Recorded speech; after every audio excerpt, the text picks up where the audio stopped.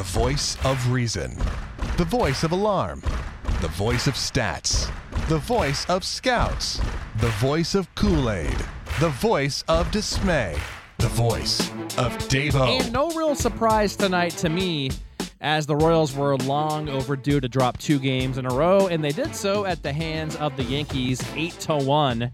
As we welcome you to another edition of Clubhouse Conversation, it's Dave-O with your dish as we recap tonight's match with the Yankees, 8-1, a New York victory, and we preview the next 3 with the Minnesota Twins.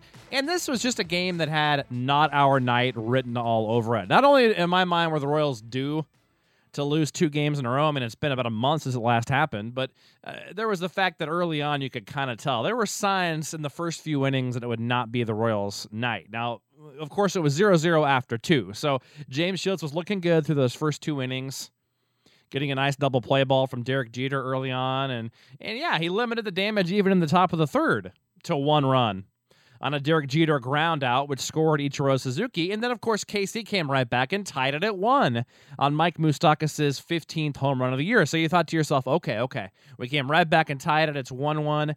Now Shields is going to buckle down and get things going. Well, not really. And it wasn't just Shields. It was the fact that in the first 3 innings alone, I counted 3 absolute rocket shots that KC, KU, where's that? I'm a Nebraska grad. Where did that come from? I counted 3 rocket shots that KC hit right at Yankees fielders. And then there was Jarrod Dyson getting picked off first in the bottom of the first, which never seems to happen with him. And then right after KC tied it up at 1, James Shields battled with Stephen Drew in the top of the 4th, but he left a pitch up, and on the 7th pitch of that at bat, Drew turned on a pitch, lined it inside the right field foul pole into the right field seats to make it 2-1 Yankees. And after that, KC, same thing, hitting the ball right at people. They had a chance to score in the bottom of the 6th with Jarrod Dyson, a 1-out single, a steal of second. They were down 2-1 at that point, could have tied it, but Infante and Gordon both made out on pop-outs to end that inning. So it's still 2-1 going into the 7th, and then it became all Yankees in the top of the 7th. They put a 4 spot on the board before 2 more in the 9th off of Francisco Bueno. So I just thought between Shields not having his A-plus stuff, and it's getting old seeing Royals pitchers throw the ball away at first base. How many times this year do we have to see errors by Royals pitchers? I don't know this stat. I don't know that I can even find this stat necessarily very easily without the Royals' help. It's not my media guide, I wouldn't think, but total errors by Royals pitchers in one season. We've got to be getting towards it, don't we? I mean, it seems like once per homestand or once through a road trip, Royals pitchers routinely throw the ball away at first base on either pickoffs or the play tonight with Shields, where it was just, little chopper in front of him, actually to the side of them, got to it, wheeled, fired it away down the right field line, although I think Eric Hosmer probably does get that ball. And good thing, good news on Hosmer right now, too, with him, of course, getting cleared to swing the bat today. So that is good news. Eric's probably 2 to 3 weeks away, I would think, from Major League duty. As we talked about when this injury first came down, we expected him to be back around September 10th, September 11th, and that's looking like when it will be for Eric Hosmer. It'll be interesting to see what Ned Yost does with the lineup at that time. Now, speaking of Ned Yost in the lineup, I've been all about Ned Yost the last 3-4 weeks, praising him all the time. I'm not really thrilled right now with Raul Ibanez 2 days in a row at DH over Josh Willingham. I think you're getting a little bit too cute, Ned.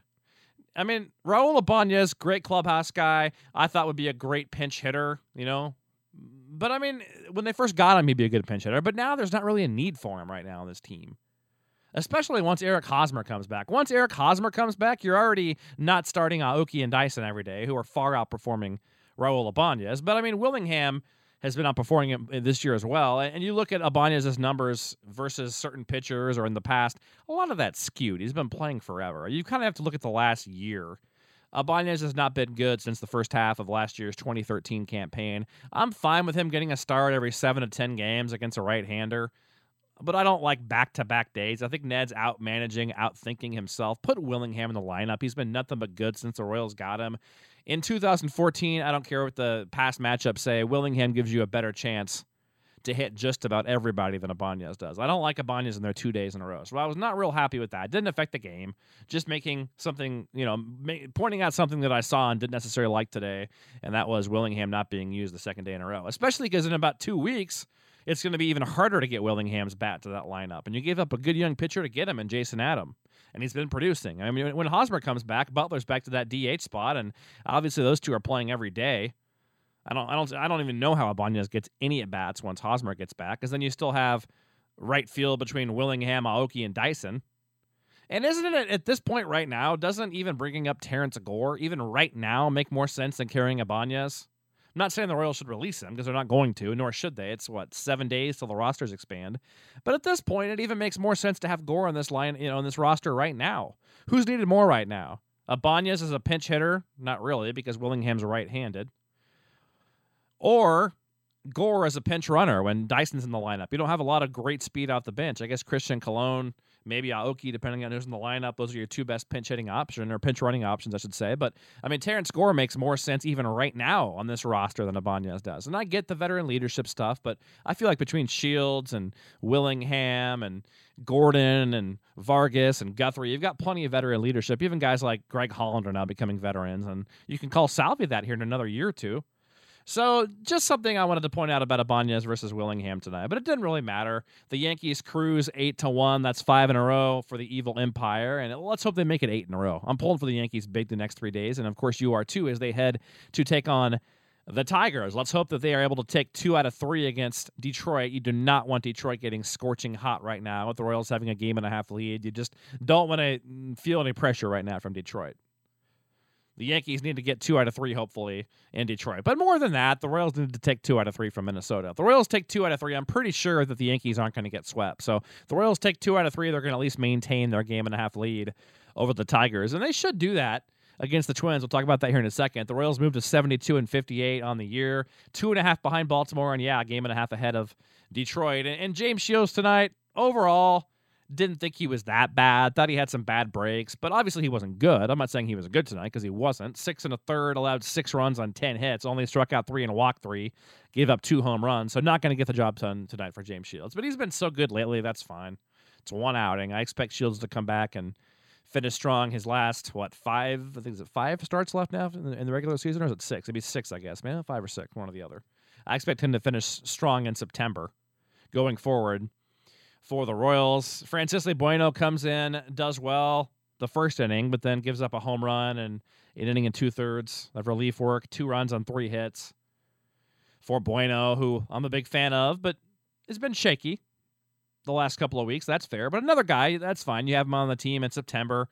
If you need him, you need him. If you don't, you don't. You have Scott Downs coming off the DL as another lefty here in a few days. There's a decent chance we see Brandon Finnegan out of the pen as a lefty. I suppose Tim Collins will come back. I'm not saying any of these guys necessarily I trust, but there's plenty of other options out there in the pen as well. Speaking of lefties, Bruce Chen was a lefty that came out of the pen, got the job done. Both hitters he faced on the 9th with a K. It's the first time he's pitched in 6 years. Haven't seen Bruce Chen out there for a while. Offensively, like I said, the Royals, the box score is not going to say they did well. And they didn't do well. They didn't even walk against Michael Pineda in 6 1/3. That's not good. Only scored 1 run on him on 5 hits. That's not good. Struck out 5 times. Not horrible, but not good, obviously. But, 5 Ks and 0 walks is not good at all. But, like I said, I thought the Royals squared up 5 or 6 balls really well. 3 or 4 rocket shots, another 5 or 6 that were hit hard. The Royals never really had, I guess they had 1 infield hit from Dyson, but they never really had any BS bloop hits. It was just hitting the ball hard. They got a home run and a couple other hits and a lot of balls right at people. It wouldn't have mattered because James Shields didn't have it. The Royals didn't play the greatest defense with James Shields making an error. We saw another bad throw from Escobar. It was an infield hit. It wasn't an error on Escobar, but a play he normally makes. So, whatever. Move on. You lost 2 in a row. You were long overdue. And we said during that long winning streak and that long stretch that the Royals were giving themselves more and more room for error the longer that they won, and they've done that now. You still have a 1.5 lead. Now, you don't want that to get any lower than a half game. You really don't want it to get lower than it is now. You want to come out and take 2 out of 3 or all 3 from the Twins, and that should keep you where you're at or obviously move you up depending on what Detroit does. But you got to take game 1 tomorrow night against the Twins. Because we said coming in 6-4 on this 10-game homestand was the minimum. You've got to have a winning record against the Yankees and then against 2 bottom feeder teams and 1 mediocre team in Cleveland.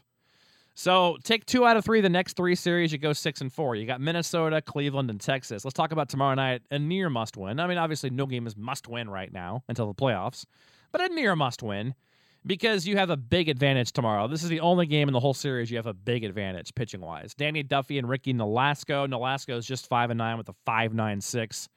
The Royals know him all too well. 2 of his last 3 starts have been against KC.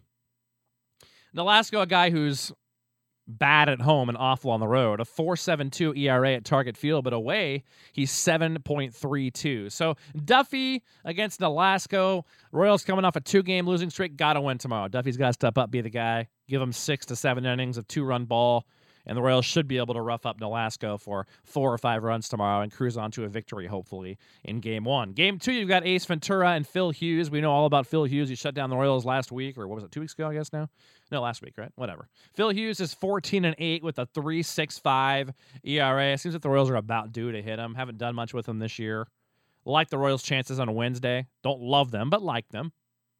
And then you got Guthrie and Tommy Malone on Thursday. I like that game quite a bit. Guthrie pitches well at the K. And the Twins don't hit real well. They have some power, but Tommy Malone, it might just be a byproduct of the Oakland Coliseum and all that room there.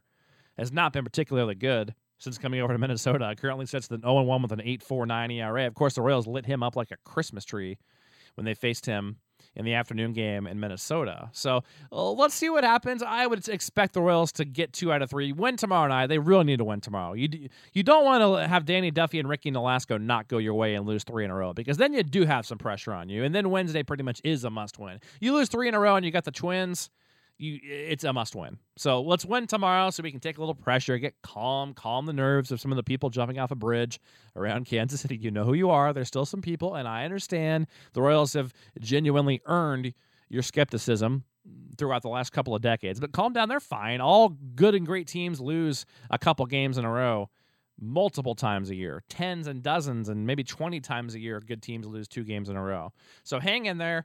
Danny Duffy, Ricky Nolasco, Royals going to win tomorrow. Let's put those last 2, Ventura and Hughes on Wednesday, Guthrie and Malone on Thursday. We'll have them all for you here on Clubhouse Conversation. Appreciate you listening, and we'll talk to you again tomorrow, hopefully after a nice Royals win. Have a great night.